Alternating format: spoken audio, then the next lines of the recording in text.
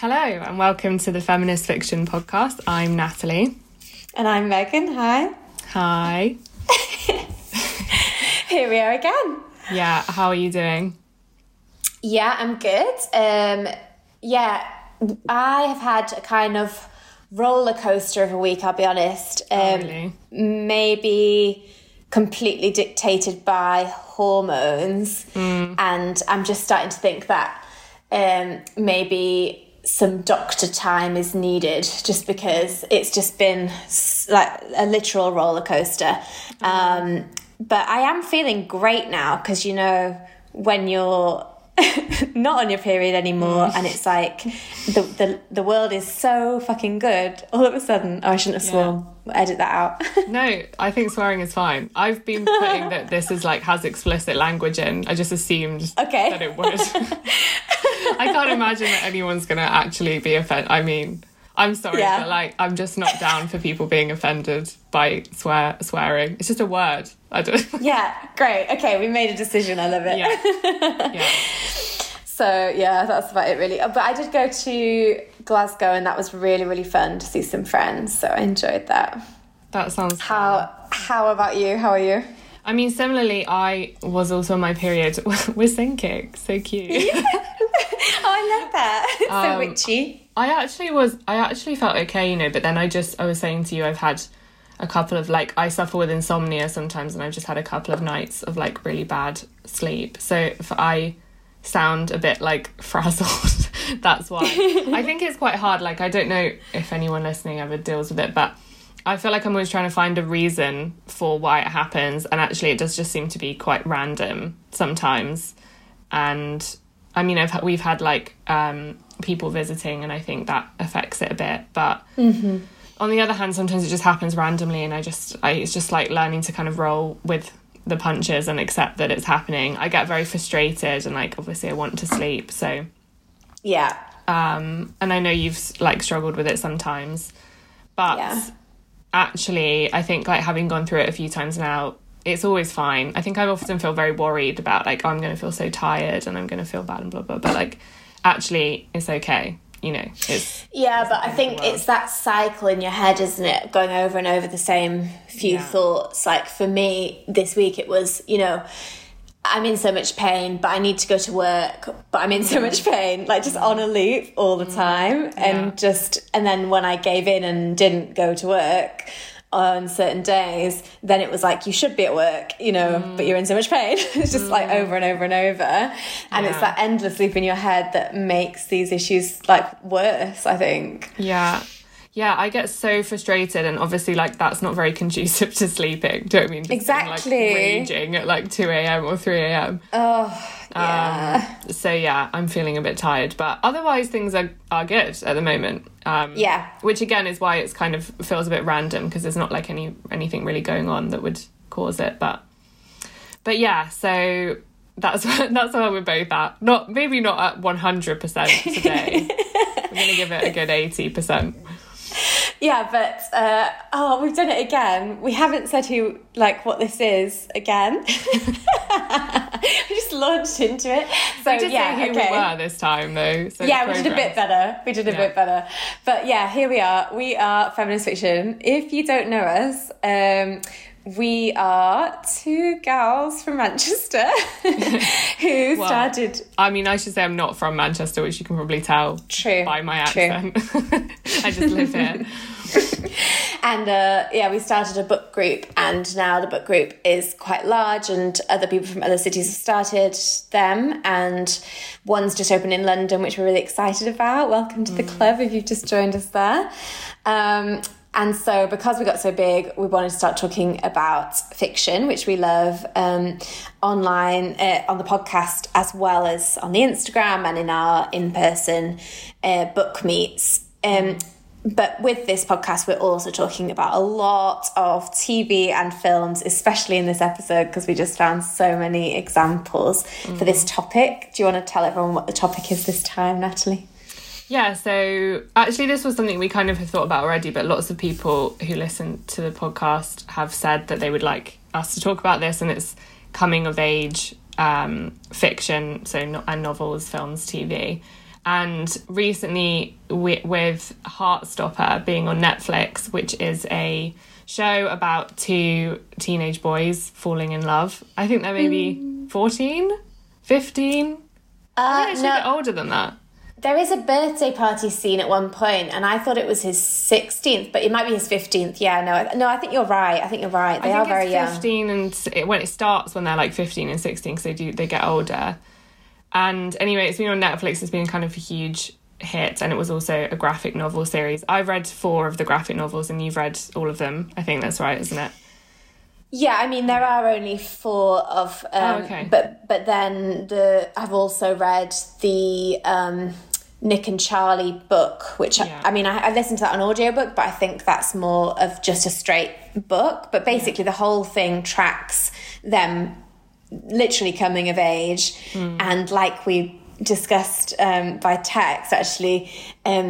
the issues in their lives become more complex as the series develops. But yeah, I fell in love with it through reading the graphic novels, and so to see it on screen was amazing. And I really felt like because of the involvement of the artist and author Alice Oseman, I feel like it really stayed true to the original, which I love when that happens. And it's so cute.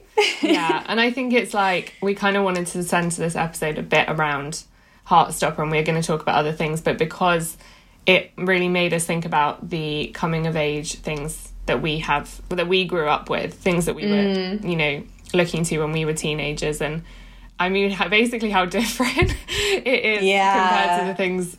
So I'm 29 and Megan, you're 32. Right?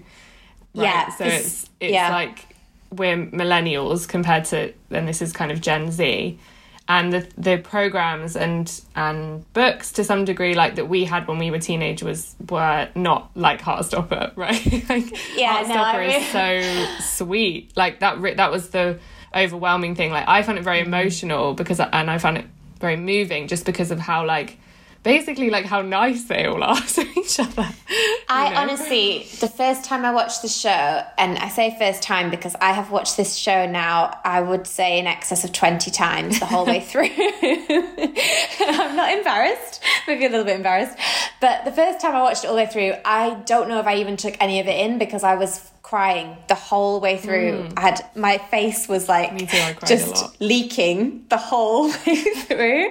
And I do think it is because this is the show that I wish that I had seen when I was a teenager, and I just wonder what my life would have been like if I had seen it. Although that sounds very self-indulgent because it's just, it's just a meaningful show to so many people, I imagine, for that reason and for other reasons too, Yeah, I think that is true. But I mean, okay, so first of all, like the shows that we grew up with were predominantly Skins, right? Skins was like a huge phenomenon when I was a teenager, and followed a group of I think they're actually like sixth formers, aren't they? Like they are that age, just going like completely nuts. Like it was like full wild partying, like every kind of drug, everyone's shagging each other.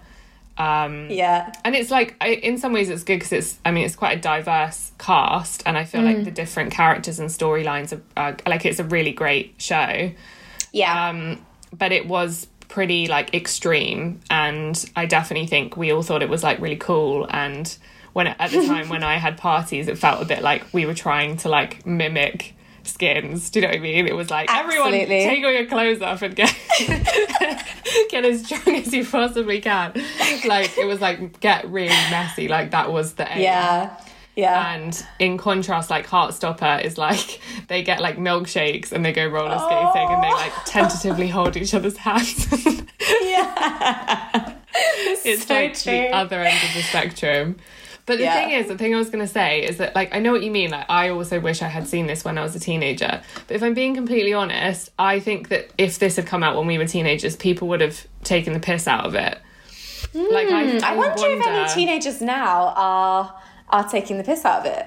What do you think? Like, I don't know. And maybe it's like, there's a part of me that's like, maybe us at our age are like, oh, it's so lovely and sweet or whatever. But, like, I don't know whether teenagers are all responding in that way to it. But I think it's because we've like we had all of that stuff with things like Skins, and I think it's like we've almost moved beyond that point where like now teenagers, like they're pushing against what was what the previous generation did.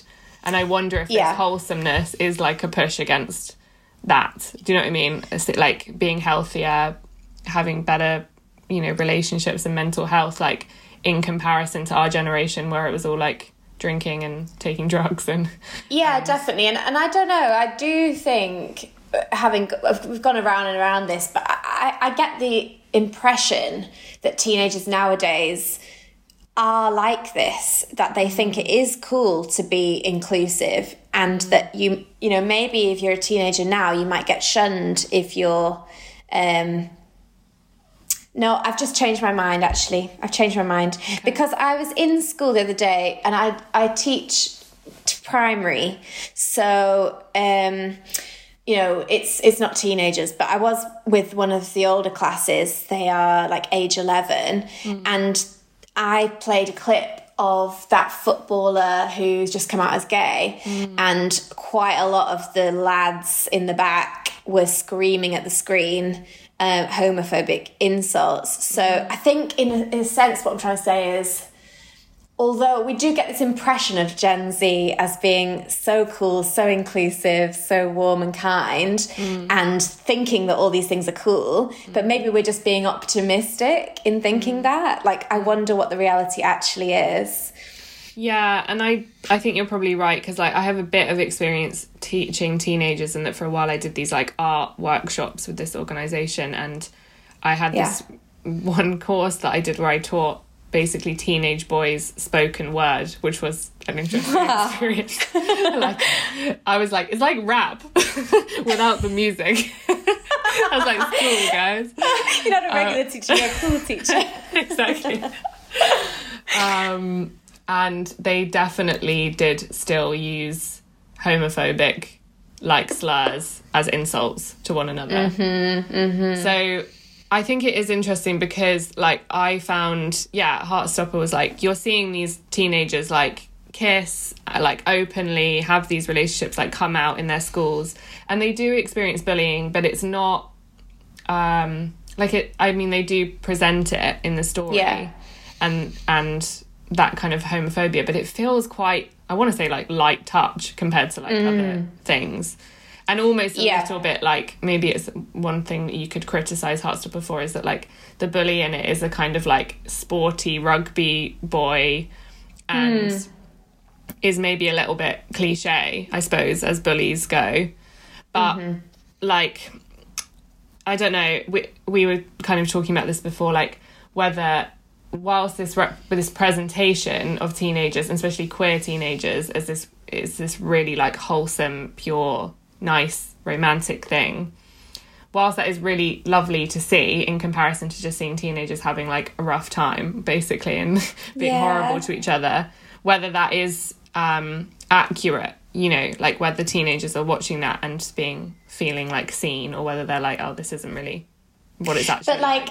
I feel like there is value in just presenting a utopian teenage experience, because even if it isn't real right now, so many people are going to see this show. It's picked up by Netflix. It was number one on Netflix for quite a long time there, and really that's huge, and that could create progress. And I think that's also why it put me in floods of tears. Yeah, it really had an impact on me. Like, I think probably there was a part of me that kind of wished my teenage years were like that. I don't know if you... Oh, that's what it is as well. Yeah. It's like that sadness for your like younger self, that life just wasn't anything like this. I was like, I wish that I had this like lovely bunch of like queer friends who were all like open-minded and not, like horrible and judgmental. Yeah, so like what were your actual friends like as a teenager? At that age, at a specific age of like 14, 15, what was happening for you? So, I mean, some of them amazing, and they're friends that I still have now, and some of them like awful. When I was about like 14, I made friends with someone who I'm still friends with now, who was quite popular, and I sort of became friends with her friends. And I was so desperate to be popular that I really like and fit in. And like my first boyfriend was like a horrible person and was a popular boy. And I really just went out with him because I'd like made friends with him and he liked me. And I was just like, okay, like I'll just do it because I'll be cool if I do it. Like I honestly wasn't even really that interested in him. And it was not like a good experience on the whole for me. And I definitely regret that. Like I wish I had been less bothered about being cool as a teenager. Definitely, like I have lots of friends now who were like, for example, like really like emo when they were teenagers and like really alternative. Yeah. And had like maybe not a good time at school as a result of it, you know, like were bullied. But I really like respect them because I wasn't like that at all. I was just like, no, I just want to be cool. Do you know what I mean? Like, and I just followed like all of the trends, like whatever it was to make me popular. And I wasn't particularly true to myself, if I'm being totally honest. Like I wish I could say otherwise, but. No, I think you and I have spoken about this in private before, and that's exactly where I was sitting as well. And exactly the same as you. You know, I've met so many people now who seem to have cultivated their personalities quite young, like to have decided like to be sitting on the outskirts of the mainstream culture quite young. It is quite an exciting thing, I think, for them now. They really like hold on to it. But for me, I didn't really know who I was all the way through secondary school. I just felt like you say, that burning desire to be accepted. Yeah. And I was very, very nerdy in my younger teenage years. And then obviously puberty happens, doesn't it? And I think it started to be that people would ask me to go to like the cool girls' parties. And I started to get really anxious about it, like panic attack anxious, because they were so mean to some of my original friends, but I also really wanted to be cool. And I think that was kind of like the central worry for me as a high schooler that I never quite resolved. And I never quite had any, I don't think I ever really had any very, very close friends in school. I think I was just too busy worrying about having lots of people around me and being accepted, you know? Yeah, and I'm just trying to think, like, what do you think it is? Like, what for me, looking back on it, I think it was that they seemed like there was lots of, like, exciting things happening with them. They were always, like, having parties, like, they were, like, good-looking boys and stuff. And, like, it was more appealing to me, maybe, than just, like, sitting at home watching movies, drinking milkshakes. It was what are they? I wanted to like experience. Definitely. Things. And like in the same way as with the movie Mean Girls, which wasn't even on our list of things to talk about, but that's so relevant. Like, I feel like for me, what seemed appealing was the like mystique of like girl world, which I didn't know anything about. Like I remember going to the popular girls' house and they were all curling their hair and talking about older boys that they were getting with and drinking and saying things that I'd never heard, and it was all like very grown up. And I felt that if I allowed myself to be mean to other people and to like almost compromise my morals and things like that, then I would have this like ticket to adulthood, which I wanted that. I did want to instantly be an adult and to be someone that the boys would all find really attractive and that the girls would be maybe a little bit afraid of. And so I just started to kind of lose myself a bit. And I did do some things that I'm not proud of. Like I lost some friends who were not a lot nicer to me. But ultimately, I never really completely got in with the cool kids. But it was just so nerve-wracking being on the edge of that. I can't imagine what it must have been like to be in the middle of it. And I can't imagine what it must have been like much worse to be being bullied by them. It's just, it's like, oh god, it's just the worst age. I think like I honestly you could not pay me enough to repeat being 14 years old, like no 13, way 14, because actually for me, when I look back at that time, like the only reason really that happened, I started to become more friends with like the popular kids, was because when I was about 14, 15, everything just sort of socially started to like level out a bit more. There was much less of a division between like popular kids and unpopular kids in our school. Otherwise, I don't think they would have given me the time of day, to be honest. Because before that, I had literally just like a few friends, and we weren't really uncool, but we weren't cool either. And it was quite a good position to be in, because we sort of managed not to get bullied, but also not to be caught up in like the popular kids kind of bullshit, because they were really horrible to each other, you know, like, and they were very bitchy and very mean girls. But, and that was like actually quite a good time. I say when I was about 13, we were very like childish. It was much more like on the Heartstopper end of things than it was on the Skins end of things. And then when I got into like year 10, everyone started to be a bit more friendly with each other, and those kind of social divisions collapsed a bit. You know, we were all started going to each other's parties, and I get that, but did they really collapse, or were you just popular then? You know, like, I think we need to acknowledge our own like privilege within all of that stuff. Like, I do feel like I was lucky in that I had a fairly easy ride in high school, maybe at the expense of some other people, which is worrying to admit, but I think you've got to look at your own situation and think.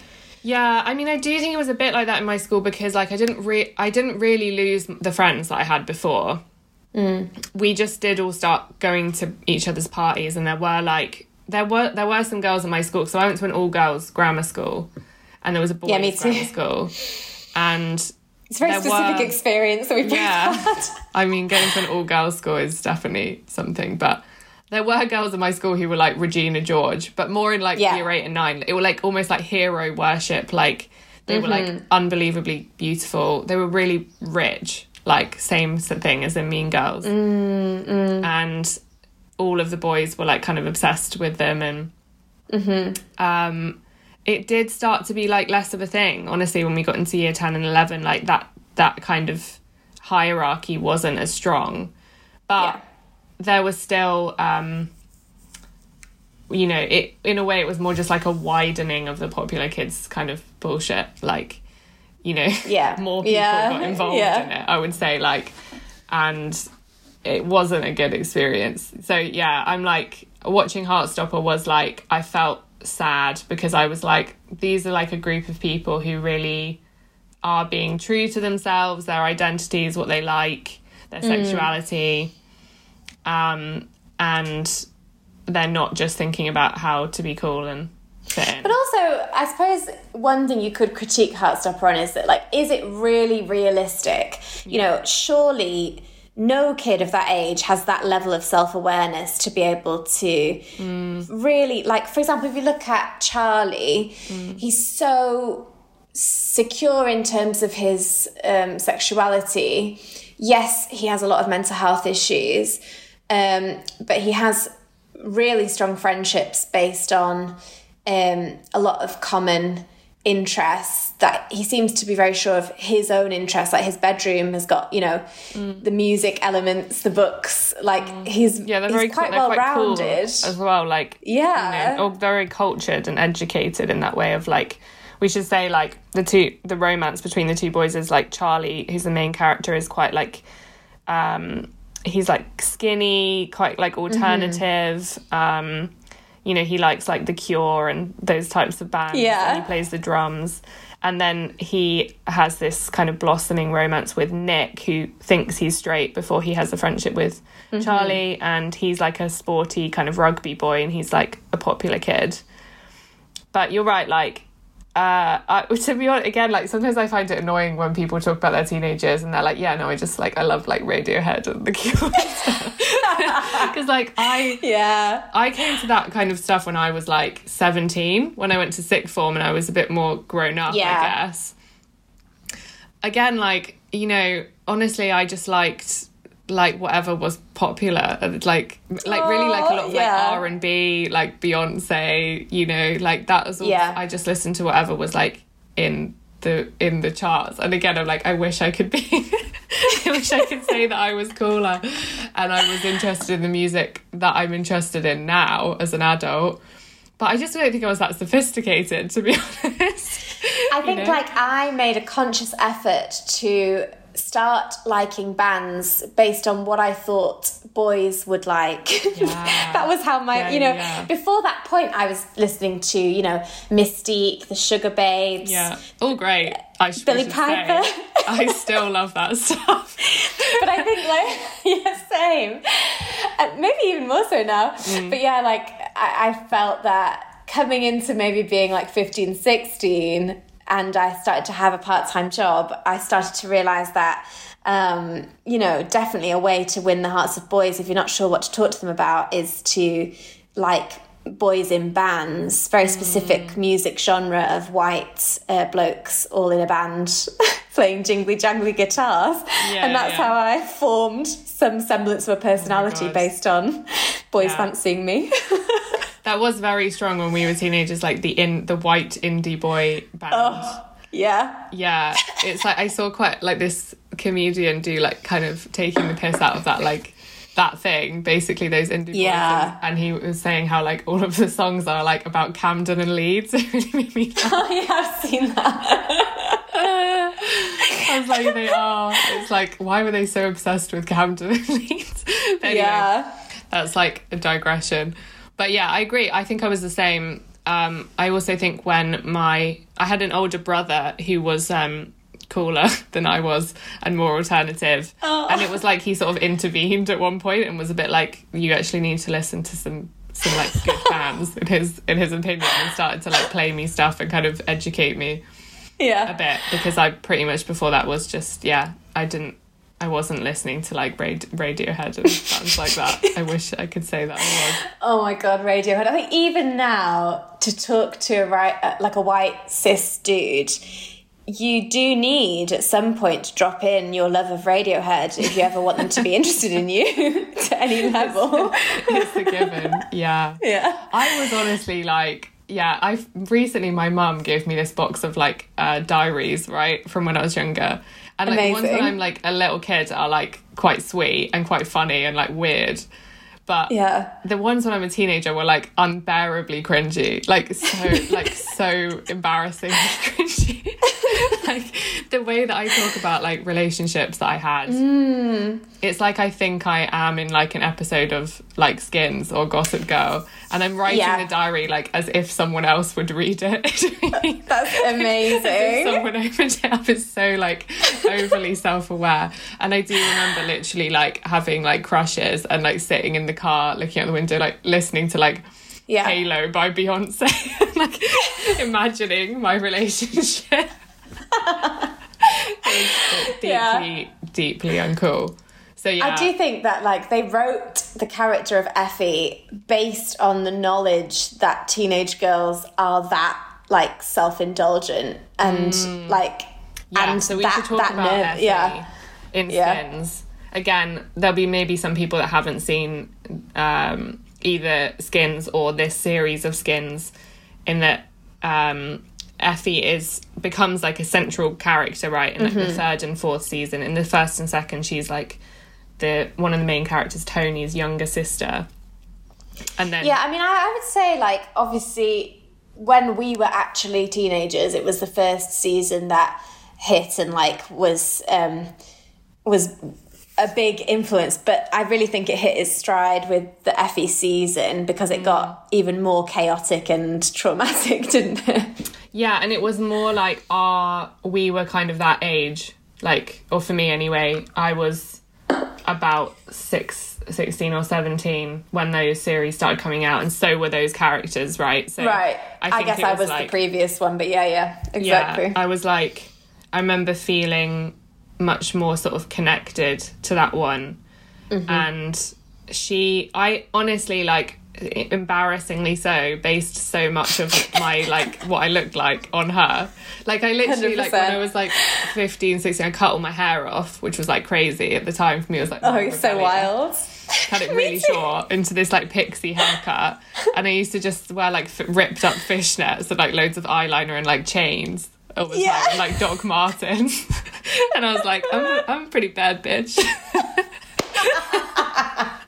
Even though you said that, it's like so cautious. I'm actually a pretty bad bitch. Actually a pretty bad bitch, and I wasn't at all. Do you know what I mean? Like it was, but that's and I started smoking, like pretty casually at that age. I'm like, I'm sorry, Mum, she's listening. Because literally just because I thought it looked cool and because like I'd seen Effie do it, you know. And I think I got the impression through watching Effie that because she's so mysterious in that she barely says anything, that's the way that I should start to proceed with my sexuality, you know what I mean? Like, having been very, very gobby from a very young age, I suddenly realised that to get the interest of men, I only needed to like listen to and think about their interests and say nothing at all about my own to be as cool as her. And it really was damaging, you know? Oh God, such a bad like role model. And it does annoy me a bit actually, like, because I think Skins is written by this writer called Jack Thorne, who I do like a lot, I should say. Like, he's a very good writer. But Effie is so, like, manic pixie dream girl. Yeah. Like, it's unbelievable. Like, women are not like that. Yeah. I just don't think that they are. And I mean, maybe this is my opinion, but I feel like if they are, it is, like, a performance, you know. Like, do you think that there's any female characters on that show who are less like that? I don't know, like, what are the it other all girls feels a bit performative. Like Cassie was also a manic pixie dream girl, no? In the first season, Cassie. Yeah, she's, again, like, I guess to give some context, like, in the first season, Cassie, she's like an anorexic girl, and she's really, like, dreamy. She's almost a little bit like Phoebe from Friends, right? It has that kind of, like, strange, that quality oddball thing. But even, like, she is sort of... She's actually, like, a bit weird. And, like, she is also Manic Pixie Dream Girl. But she's not... Like, Effie is so sexualised, I think. And, like, again, like, her whole behaviour is, like...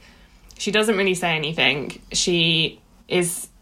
She's really good looking and incredibly thin. Yeah. And all of the boys are... in love with her. All of the male characters are in love with her. Like, but wouldn't you say that's exactly the same in the first season with Michelle? Because I do actually think, because I am that slightly older than you, like, that did hit me in exactly the same way with Michelle. Like, I remember vividly that scene where she's in, like, I'm laughing at myself now because, like, I literally wear a lot of zebra print still to this day. But, like, she's wearing, like, a zebra print boob tube dress and she's dancing at the party and, like, all the men are looking at her. And I thought, well, that's going to be me. I'm going to work hard enough to achieve that dream of being just a stick insect in the middle of the room, saying nothing to anybody but looking hot, you know? Like, yeah, I agree with you, but I felt like Michelle was a bit more realistic in that you kind of see her, you know, similarly to, like, when we talked about Cassie in Euphoria, like, you see Michelle be a bit, like, desperate with,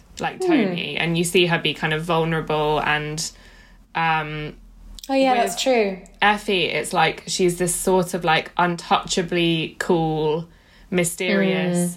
She has mental health problems, but they're portrayed in a way that's, like, for me, it's almost like they've made sexy. They tried to make, like, mental health issues look hot. Do you know what I mean?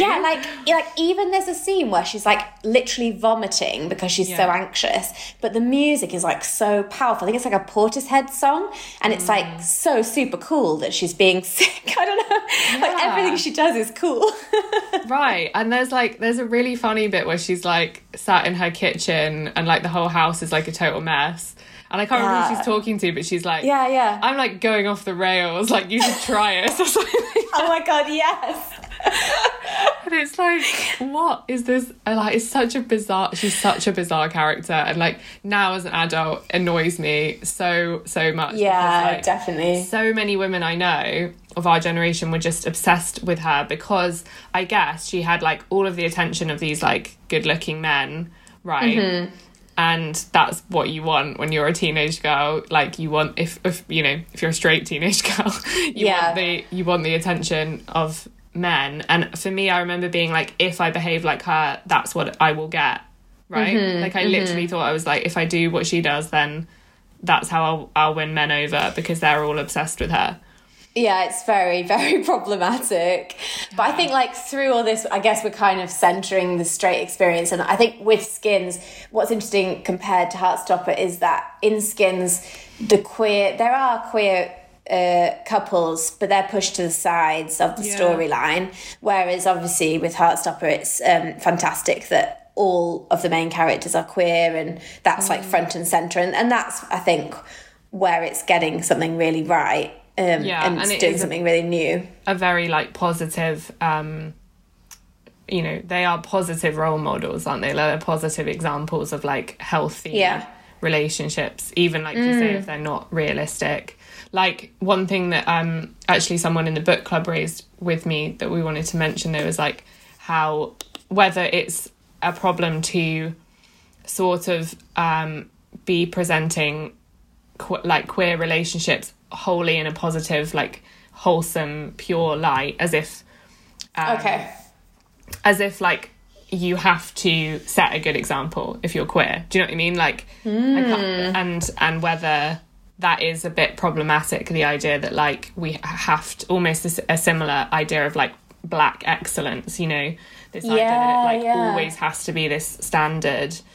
And we did talk about, I mean, it's not quite coming of age, but we mentioned it in a previous episode, but we did talk about like It's a Sin as maybe like a more, and because I think in a way it is coming, they're quite young, aren't they, really, those characters?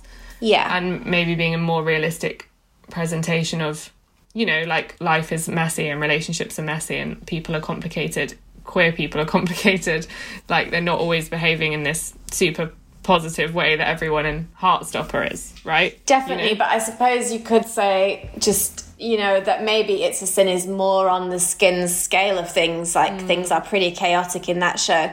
Like, I guess the main thing I think is that we just start getting more and more and more representation to the point where we've got some kind of middle ground between these two camps, as well as the two polar opposites of coming of age representation, I guess. But like, maybe we should talk about some other stuff from these two. What do you want to go into next?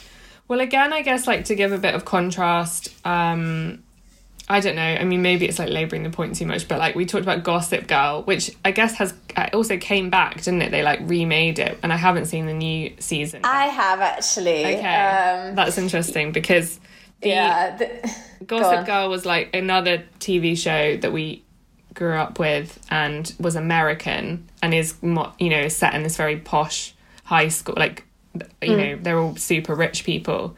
And me and a friend of mine rewatched a couple of episodes because we were really obsessed with it when we were teenagers. Again, I think I watched it when I was around like 16, 17. Yeah. And it was like so shocking how problematic it was. Like, I'm laughing, but like there's basically like a rape in the first episode. Yeah. Between character Chuck, who's like, who throughout we were all like totally obsessed with, like he was like the hot guy in the series. Yeah, and actually it's interesting to think about like how really that first episode establishes his character as a rapist. Yeah. And somehow they programmed us to believe that this was the hottest guy on the show, that we should all be. Yeah, it's really bad. And again, it's like, no wonder that we're crying at Heartstopper. Do you know what I mean? It's just like, what we grew up with was so bad.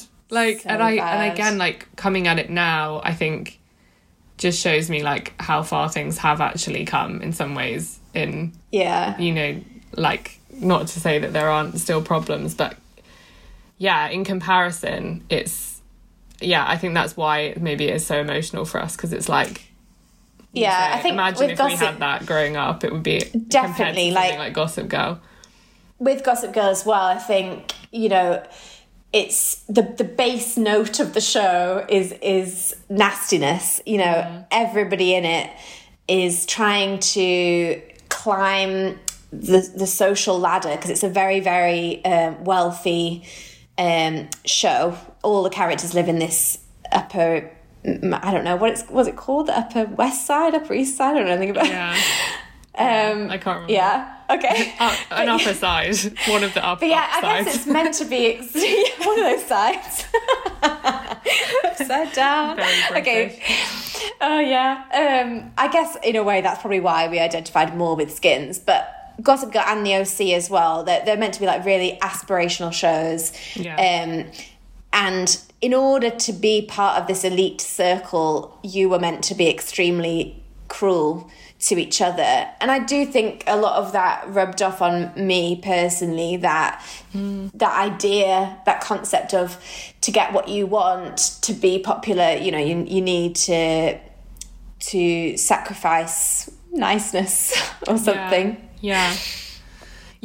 And like I wonder again whether I would love to know like how things like Heartstopper are actually impacting teenagers now, like whether they do read that and feel like they can, you know, whether that impacts their behaviour, or whether they look up to that as a good example or not, would be so I don't think that new Gossip Girl adaptation sequel, I don't think it's doing as well as its predecessor, like so I think that says it all, although it has been renewed, so maybe I guess people are watching it, but I don't quote me on this, but I don't think it's being received in the same way that Heartstopper has been received, so I think that's a really good thing. And to be honest, watching it now, like I have seen the new Gossip Girl, and it doesn't really add up, like suddenly you're watching it that, like watching it now in the context of like Me Too having happened, and obviously now Roe versus Wade and all sorts of the pandemic, everything that's happened since the original Gossip Girl was out, this thing of all the characters being unkind to each other and just being in this bubble of wealth is suddenly starting to look really silly, although I guess maybe our parents would have thought that the first time around the first one was awful as well, but I didn't see it as a teenager, you know. Yeah, and again, like I wonder if that, like, if it being less popular is because teenagers now are kind of not behaving in that way, you know, or that is something that they think is a good thing. Like, I mean, I would say they have improved like the representation though, because like one of the main characters is bi, and then another one is gay, and so you do get a lot more black characters there as well. But the tone of the nastiness is still very much central, you know. Yeah, and there is also like, you know, I'm just gonna like do like a sly plug, because I wrote an article about this, what we're talking about in lots of ways recently, for a platform called Vague, which was about this kind of Heartstopper versus Skins teenage thing of like super rebellious, wild, extreme versus kind of pure and wholesome and nice. And I do think there's something that's kind of interesting, like for me, again, whilst I love Heartstopper, like there is, when you're a teen, like being a teenager is like about rebelling, like for me, like I think it's almost like a rite of passage to do that. You're like testing the waters, and apparently like teenagers' brains are actually less, like that risk part of their brain that kind of alerts them to danger is like less alert, like that's not, you know, so that actually does encourage them to take more risks and behave in a more dangerous way. Ooh. And like in this article I mentioned like this, there's a film that I watched called Another Round, which is like a really good film if you haven't seen it, but it's quite a weird premise, and it's about these four like middle-aged white men who are teachers at a secondary school reading about this theory that where your blood alcohol level is slightly too low, like it's like a real theory, and they all decide to just drink like all the time throughout their lives. And it's a Thomas Vinterberg film. He's quite a big director, and I feel like if it wasn't him it wouldn't have got made, because it's such a mad concept. But it's really, really good, in that it's basically just an exploration of like alcohol, and it really both like celebrates it and criticizes it. It doesn't really land on either side. It kind of shows you how fun alcohol can be, and how you know, like it, you know, they have these kind of great nights out, and it really, for some of them, makes them more like confident and fun, and it improves their relationships and stuff. And then for others is really destructive and devastating. But I saw this interview with him where when he was making the film, his teenage daughter died in a car crash, like as he started to make the film, and she was 18. And all of the teenagers in the film are like her friends. He was filming it in her school with her friends. And he said that he felt like watching teenagers of that age, with them all being so like on social media, they were so concerned about how they appeared online, basically, in a way that he realised he didn't have at all when he was a teenager, because he wasn't being documented all the time. And he said that part of him wanting to make a film about alcohol was wanting to make a film about like letting go of your inhibitions and doing stupid shit, basically. Like, he was like, I feel like it's like a rite of passage for teenagers to like try things, like make mistakes, do stupid things. And he was like, I feel like it's really sad at the moment because they're so worried that someone's gonna film them doing it and put it online, that they're way more cautious, you know, about their lives and how they behave than most teenagers of previous generations were. And I was like, it's quite an interesting take on this like wholesome Gen Z thing. It's like, is it because they actually want to be healthier and all these things, or is it because they're worried about the impact of them getting drunk and being filmed being drunk? Yeah. And being put on social and I media? suppose as well, like, really, Gossip Girl was in a sense the first of its kind, in terms of that was when the internet was just, social media was just being born, and so they could explore that concept. The whole concept of Gossip Girl is that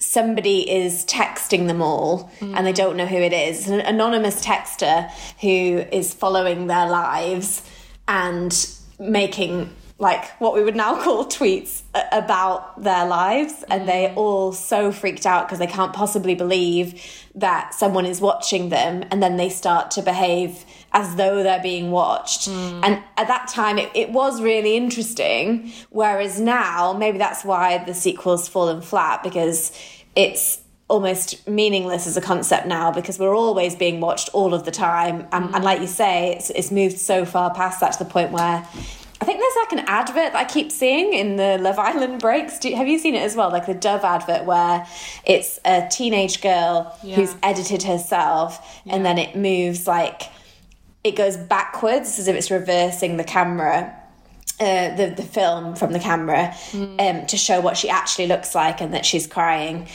because she's edited herself to look perfect for her social media posts. And then it says, you know, it just makes me cry every time. It's just a stupid advert, but it's true. Like, we're really, it must be actually horrendous to be a teenage girl right now in that context. Yeah, because I mean, for me, like, when I was a teenager, social media was a thing, but it was MySpace and Bebo. Yes, same. Like, and then Facebook. What was on your MySpace? I need to know what your MySpace is like. I mean, I don't know. I'm so embarrassed, because I actually had Bebo before I had MySpace. So I remember coming to, like, MySpace was like a thing that, like, again, like, cooler, more alternative people had. So by the time I got MySpace, I was a bit cooler. Do you know what I mean? Like, I think the music I had on there, I had like Bombay Bicycle Club in like the early days. But my Bebo was like unbearably like cringy. It was like, I used to have, because everyone like made their own backgrounds. Do you remember this? Like, it's so funny, right? Because I remember when Facebook started to be a thing, my brother had it because he was at university, and he was like telling me about it, and he was like, yeah, it's going to be a really big thing. And I was like, Facebook. I was like, it's all about Bebo. I was like, you can't even change the background on Facebook. Yeah. But yeah, my Bebo was like, I think it was like my name in like italics with like an X at the end of it. Like a selfie of me with like an extreme side fringe, like straightened to death. Oh, yes. That's amazing. It was bad. Yeah. Really bad. How about you? I had like I don't remember much about my Bebo, but like on my MySpace, I remember there being like a Rilo Kiley song, and I remember a boy telling me that he loved that song on my MySpace page, and I was like, yes, I've achieved greatness now. I also remember posting this photo of like, I was slightly older at this point, I was 16, and my friend had a pool, which is unbelievable really, considering we were living in the freezing land of Lancaster. But we had like a pool party one time, so I had a picture on my MySpace of us like in our bikinis and stuff, and I was with a friend, and my friend had much bigger tits than me, and somebody messaged thinking that I was the one with the big tits, saying like, great pair hun or something. And I remember being... No, it was another girl, but I was absolutely devastated. And it's just like comical actually to think about, because I mean, basically in context, I have no tits at all. So it's quality, not quantity. Yeah. Anyway, you're right, quality, not quantity. But basically what I'm trying to say is it really is crazy how much that broke my self-esteem. Just one comment from a random person, because that was the extent of MySpace, let's be honest. Like, you posted a picture and you got like 2 or 3 comments max. Like, if you got 3 comments on a picture, you thought you were doing really well. I don't even know if they were likes. And the fact that broke my self-esteem completely, I cannot believe I can't imagine the amount of agony that teenage girls must be in right now. They must have so many comments negative like that. Yeah, I really think it's quite different. Like, when I was like in my early 20s, I was working in this cafe, and we had like an apprentice, you know, and we had a couple, and they were proper like teenage girls, and it was really interesting talking to them about like social media, because it had changed so much even in that short period of time. Like, in that they were talking about how like if they posted like a picture of themselves and they didn't get like a certain amount of likes, they would get rid of it.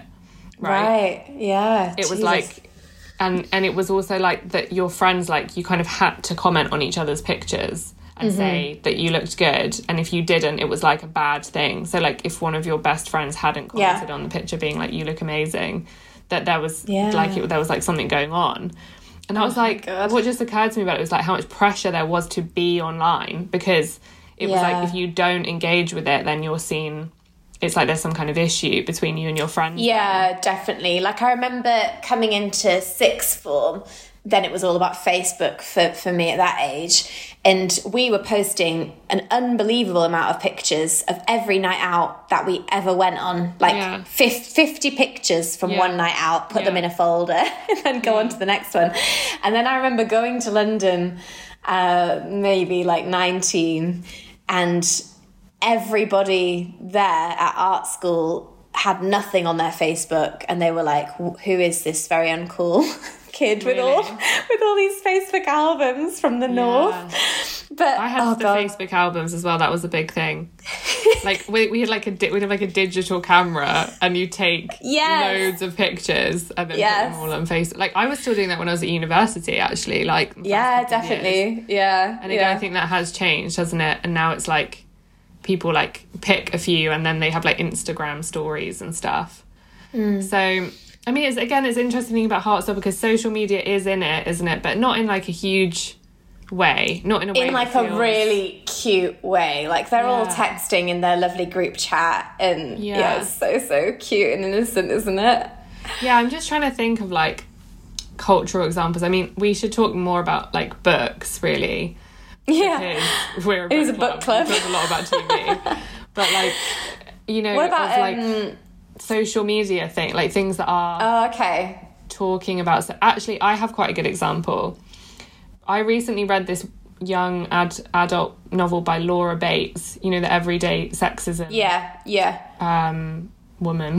That's not the right way to describe her, but she's written a lot of non-fiction books, and this was a novel that she wrote, and it was a YA one. It's called The Burning. And it was quite interesting because it was you know, for teenagers now, and it was really not like nice. You know, the teenagers in this are very horrible to each other. And it's kind of about slut shaming, in that the central character has, like, at the beginning, she has moved away with her mum to Scotland from their town in Birmingham, I think it is, because of this thing that's happened where basically, you know, it's not really a spoiler, in that you find out quite quickly, like, pictures of her, like nude pictures of her that she'd sent to a boy, got shared at her school, and kind of everyone like turns on her. And the book ties it in with this like project she's doing at school, which is like a history project where they have to find like a historical figure, and she finds this witch, and it's all kind of tied in with like witch hunting in a way that feels a little bit like on the nose, frankly, at times. Do you know what I mean? Yeah. It's very like obvious, I suppose, the comparison, but it was really about social media and about how that's like, it presented that thing as very common among teenagers, like sharing naked pictures and then that getting, you know, like shared around school, and slut shaming and how bad that can be for teenagers. And again, like, I suppose that was something that could have happened when we were younger, but it seems much more prevalent as an issue now. Definitely. I don't know if, I can't really remember if social media is an aspect of this show, but I keep thinking about 13 Reasons Why as like a really stark contrast to Heartstopper. Like, do you remember if social media was in that, or maybe it doesn't matter? Really, I mean, again, it was like, I think I only saw the first season of it, and I did find it like pretty harrowing. I don't know if I've ever seen like a show as harrowing as that show. Yeah. I mean, I feel like when you're watching like a crime drama or something, you expect the blood and the violence and whatever. But this, 13 Reasons Why is really dark. It's darker than Skins. Like, Skins doesn't even scratch the surface of this thing. Yeah, it's like, again, like, for some context, it's an American show. There's about a girl who's committed suicide, the first season anyway. And you see, like, one of her friends who's a boy, right, kind of try and work out like why she did it. Is that right? It's a while since I've seen it. Yeah, that's right. So every episode of the first season, he's receiving tapes to try and help him work out who did it. So that's pretty dark. But then it goes even darker in the second season. Like, I'll try not to do actual spoilers, but basically the themes of the second season are rape and mass shooting, which... Like, God, I mean, I get why they're just looking at the issues that teenagers are facing and thinking, we need to represent these. And I've seen talks with the cast and the director and stuff where they are defending their choice to make such a dark show in order to try and represent what teenagers are really going through. But for me, especially with the second season, I thought, actually, it's harrowing enough for me to read about mass shootings. I'm not sure whether I need to watch that be played out in like 10 episodes of an hour long. Like, at some point I was thinking, why am I doing this to myself? Like, why am I putting myself through this show? And that's as an adult watching that show, you know. And I wonder if it's just about like, you know, how it's presented. I mean, I guess with 13 Reasons Why, maybe in its defense, like, it's not exactly glamorizing any of those things. Like, when I think it has been argued that it is glamorizing those things. I think that's why the cast have been defending it. But yeah, carry on. Because I was going to say, like, when I think about Skins and Gossip Girl, it felt very much like it was glamorizing things and behaviour that is basically not good for people. Do you know what I mean? Like, glamorizing like unhealthy relationships, like even like glamorizing having a mental illness, you know, and that manic pixie dream girl thing is like, then it's like you're showing that to teenagers, and then are you positioning it in a way where they will then like try to do those things that we're talking about? Versus like having an accurate representation of difficult issues as a teenager. And I think it's like how it's shown, isn't it? Basically, like how it's, you know, definitely approached. Like, I'm thinking now, like, obviously we have got so many things on our list, everybody, of things that we could potentially talk about for this subject. But I want to definitely mention sex education, because like, compared to everything we've spoken about, for me, I feel like sex education personally might be my favourite in terms of, I think it has got all of the elements of Heartstopper, but also some more depth in terms of the characterisation and a bit more drama, you know, to get your teeth into. And I think it's a perfect show, actually. I don't know if anything's perfect, maybe you should never say that, but... Yeah, and it's like, it feels like it has sort of hit that middle ground of like being realistic about what teenagers go through without glamorizing bad behavior, right? It's like... Yeah, like, for example, Maeve is really in the mould of Effie, isn't she, as a character? Like, if you haven't watched the show, she is dressed in the style of Effie, if Effie was in the 2020 years. But she she has a lot more depth in terms of she lives in a trailer park, so we know her backstory is that she's very poor and that her mother is an alcoholic, and that she's therefore struggling to make ends meet and to look after herself based on the fact. So there's quite a rich backstory there, which we don't really get for Effie as far as I know. Yeah. So I feel like that helps us empathise with her as a more rounded character. And then also she seems to be really interested in like reading, which obviously makes me love her, and like her academic pursuits, whereas Effie, by all like... How could you really measure what kind of person she was other than by her attraction to men and her like how really she values have a personality? Like compared to the other characters in the show, she's like this kind of blank slate who just like smoulders all the time. Like like it's almost like her whole personality is based on the male gaze rather than But I think Maeve really has quite a strong identity, and I think if we're going to track the manic pixie dream girl, she has moved on in a positive direction. Yeah, definitely. Yeah, I think it's a much better example, and I think the fact that it's like so funny, Sex Education as well, really helps. I do think that like comedy helps to kind of make things cool and attractive. Do you know what I mean? Yeah. To people, like if they can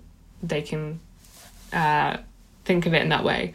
I was thinking like with books again, like with coming of age stuff that I grew up with, like one thing I really wanted to talk about because I love it is Angus Thongs and Full Frontal Snogging. Oh yeah, I don't know if you ever like read those books and then it was made into a film, but similarly like I think that is a really, I mean it's so funny, such a funny like YA series, but you know, you're following again, like I suppose a really well written character who wants to do lots of teenage things, but it feels, I don't know, like I don't know if you read those books, but I felt like when I was reading them I was maybe like 13ish, and they felt like they were exploring areas that felt a bit like risque, and you know, it was about like dating and boys and sex to some degree, like in a mild way. Yeah, same with before we came on, you were saying Jacqueline Wilson as well covers those kinds of topics. Yeah, because I was thinking of this book I read called Love Lessons by Jacqueline Wilson, which again, like I don't even think because I'm like, I don't know if my parents would have let me read that if they'd actually known what it was about.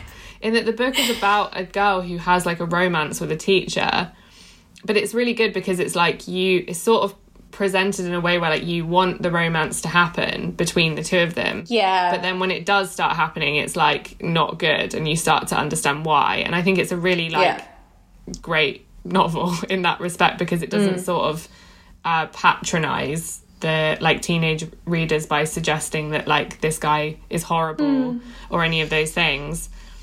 It's like a realistic story about that kind of relationship without shying away from the negative side of it. Yeah, I mean that's quite refreshing really, because all the time we're seeing representations of like older character, younger character, and that's okay, like all the time we're still getting that from it seems to be that these older white male directors are making most of the movies still, and so we're still seeing a lot of like problematic relationships being presented as completely normal, don't you think? Yeah, and isn't there, I haven't seen it, but isn't there a relationship in Pretty Little Liars between like a schoolgirl and a teacher? Ezra is his name, and then Aria is the girl, and Saffron was mentioning this the other day, the fact that that's one of the central relationships that goes on through the many seasons of that show, and he's her teacher, but then you know they do carry on dating all the way to the end of the show. It's really and there's also weird. In the first few seasons of Skins there's a relationship between Chris, a teenage boy, and she's called Angie, a female, that's presented in a really positive light. I've never really thought back on that, but they actually do really, like in Skins, I think a lot of the young boys in Skins are presented as being able to handle that sort of thing, like with Cook as well in the second in the Effie seasons. Cook is presented as somebody who has slept with numerous women, not just girls, and like can handle being like in a strip club and having escorts, and I'm trying to think what else they do, but they go to that party and he breaks up a wedding, and he's so chaotic, but they're presenting it as though he knows himself completely, and of course he can handle this level of chaos, when really it's like he's a teenager. He's so young. They're so young. It's terrifying, really, to think about. Yeah. And I do think that, like, teenagers... Sorry, I should say I'm dog sitting at the moment, so there might be some, like, sound effects. A dog. They've been very good, haven't they? They actually have been very good. I thought they'd be barking, but one of them keeps sighing really loudly. It's just, shut up about your teenage years, women. Enough's enough. So self-indulgent. Yeah, and I think it's that, like...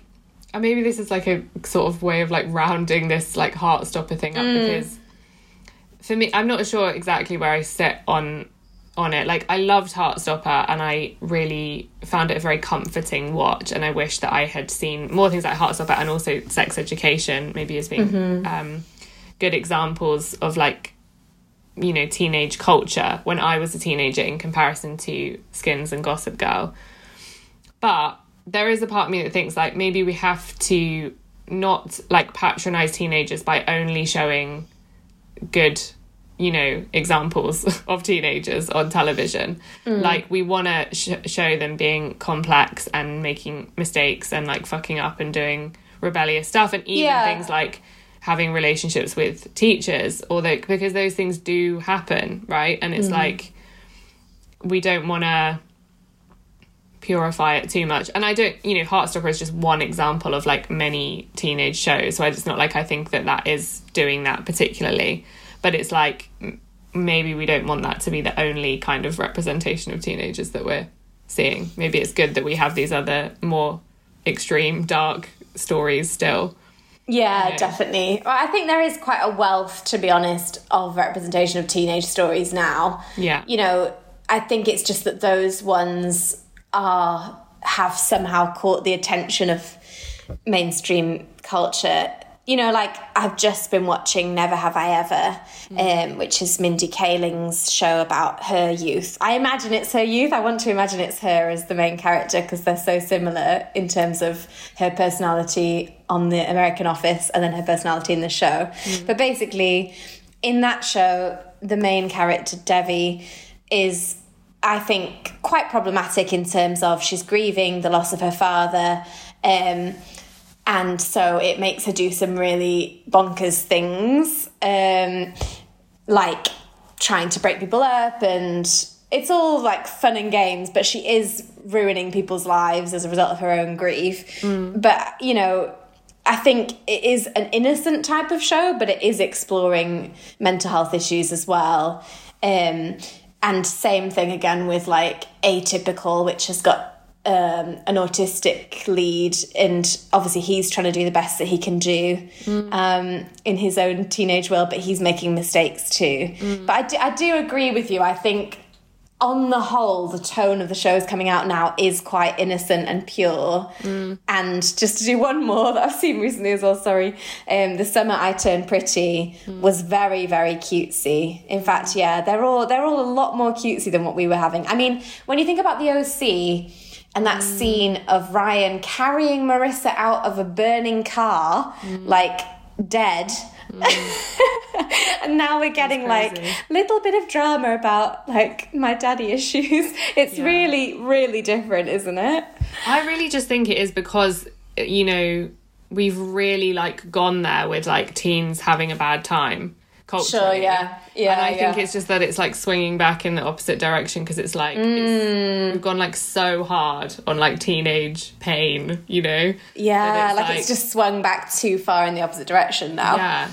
It's like a kind of rebalancing that's just like naturally happening, I think. Whereas I think people are actually a bit like done with seeing teenagers just like having a terrible time. You know, it's become like a bit of a trope, basically, hasn't it? Yeah, well, I think we've covered a lot of ground, don't you? Maybe we should wrap it up. Like, we said we might just recommend some stuff that we've been into recently to finish off the episode. Do you want to go first? Yeah, so this is less like about on this theme, and I guess just like things that we've been enjoying recently. I recently read a book called Rachel's Holiday by Marianne Keyes, which is actually quite an old book. It's been out for like 25 years now, but so many different people recommended it to me, like that I was like, okay, I just need to read this book. I really enjoyed it. Like, I read it when I was on holiday recently. It's quite a big book, but it's about a woman who's right at the beginning, her family put her in like a rehab centre, and it's really funny. Like, I actually hadn't read any Marianne Keyes book, I guess because like in a slightly pretentious way, I think I always thought that it was just like chick lit, you know, like romance. Yeah, that's and what like, I thought too. Yeah, and she's such a funny writer. I don't think I realised like how funny she is. But it's also very like, you know, we love like messy women. Very messy woman who's like sort of an unreliable narrator, I guess. And I think that's what makes it quite an interesting read, is like what her presentation of events at the start of the book and how that progresses like throughout, and the things you find out is really interesting. But also like it's kind of this like ensemble cast of characters in this rehab centre that's so funny, you know, and she writes these different people so well. So I really enjoyed that. And in terms of TV, I watched a programme called Big Boys on Channel 4, which I really loved. That it's written by this comedian called Jack Rourke, and it's kind of autobiographical, but it's about him he's like a young gay man, and it's about him going to university, and he gets basically they like mess up his place in halls, and he gets put in this kind of like PE shed like with this other boy who's a straight like guy who's kind of a bit like laddie, but you quickly find out he has depression. He's like on medication for it. It's really funny, but also like just honestly I thought it was such a nice representation of like male friendship that I hadn't seen before, in that they're both quite like vulnerable. You know, the main character's like kind of still coming out in lots of ways with his sexuality, and the other character is dealing with like mental health issues and different things happening within their families. And it was just, it was really refreshing to see this like really like warm friendship between these two like 18-year-old boys, I suppose, you know. Yeah, that sounds great. Yeah, those are my recommendations. Yay. Yeah, well, I've just been reading Red, White and Royal Blue with Maya, who's a long-term member of the book club, who I've never actually met in person, but we're so often in contact on social media that I feel like we're mates now. And so we read that at the same time as each other and did a buddy read, which we've mentioned that before. If anyone's not on Storygraph, you should definitely do it, because it is fun reading things together. And that is chick lit, but it's really, really fun. It's about and they're going to make it into a movie, I think, or a TV show soon. So that will probably I reckon that's going to have the same impact as Heartstopper, to be honest, because it's about, maybe even bigger. It's about the imaginary Prince of England falling in love with the imaginary president's son in America. And yeah, it is actually amazing. Like, when I first started reading it, I thought, oh, this is fun and kind of stupid. And it was around the time of the Jubilee. So I was thinking, oh, the monarchy, like, do I really want to get into this? But the further the book goes along, you get to see that the author has deliberately got this kind of political agenda, and that she is actually commenting on the problems within the monarchy, the fact that it isn't very inclusive, the fact that it needs to either move forward, change with the times, or go completely. So even though it was just a silly book, it actually had quite a lot of interesting themes within it. And then what you were talking about actually reminded me of this show that I saw a couple of weeks ago called Prue on iPlayer. Have you ever seen that? No. That's actually really, really good. I think you'd really like that. It's about teenagers who've been removed from mainstream education. Like, if you don't know, if you're not a teacher or whatever, a Prue is a special education facility for children whose behaviour is so bad that they've had to be removed from mainstream schooling. And I think you would love that, because it is actually hilarious, the escapades that they get up to based on their terrible behaviour. And then last but not least, I'm reading this book called Choice Words, Writers on Abortion, because obviously things are really, really shit worldwide, and particularly in America. And that book is a huge book, which I was originally just trying to like dip in and out of with different bits of writing, from poetry to prose to scripts, loads and loads of different kind of writing on the theme of abortion. But obviously now that things have really ramped up and are even worse, it's quite healing to read, obviously, those kinds of stories. But yeah, it's a bit of a sad note to end on, really. God, things are not looking good, are they? I don't know. No, it's pretty, I mean, I say shocking, because it does feel shocking, this news in America, but also not shocking, I suppose, in terms of how, you know, we've been leading up to it for a while there. But I can't imagine how you would feel if you're a woman in America at the moment. Yeah. I mean, maybe we can do some sort of convoluted way to wrap it up on that theme as well. This is maybe really cheesy, but I'm just thinking, like, you know, teenagers deserve to be teenagers. Like, imagine if you got pregnant as a teenager, but just imagine if at any point in your life you got pregnant and you just didn't want to have the baby, being forced to have it. I just feel so miserable about the whole thing. Let's be honest, it's a bleak time to be a woman when you hear these things. Yeah. Like, maybe a nice, maybe one positive spin that we can have is like having having our community of women. Yeah. It does feel like supportive when you have these times in the world that feel so grim and bleak. I was going to say, like, obviously feminist fiction is like a book club collective, and there are clubs in Manchester, London, Liverpool, Belfast, and Halle in Germany, which is like an exciting one. I think that's all of them, right? So far, yeah. So if you want to join any of those, if you live in any of those places, you can do. But also, if you don't live in those places, we do online meets. Because we have people, like you mentioned, Maya in the book club, who lives in Edinburgh. So you can join online stuff. And if you follow us on Instagram, so @feminist.fiction, there's all of the information on how to join there.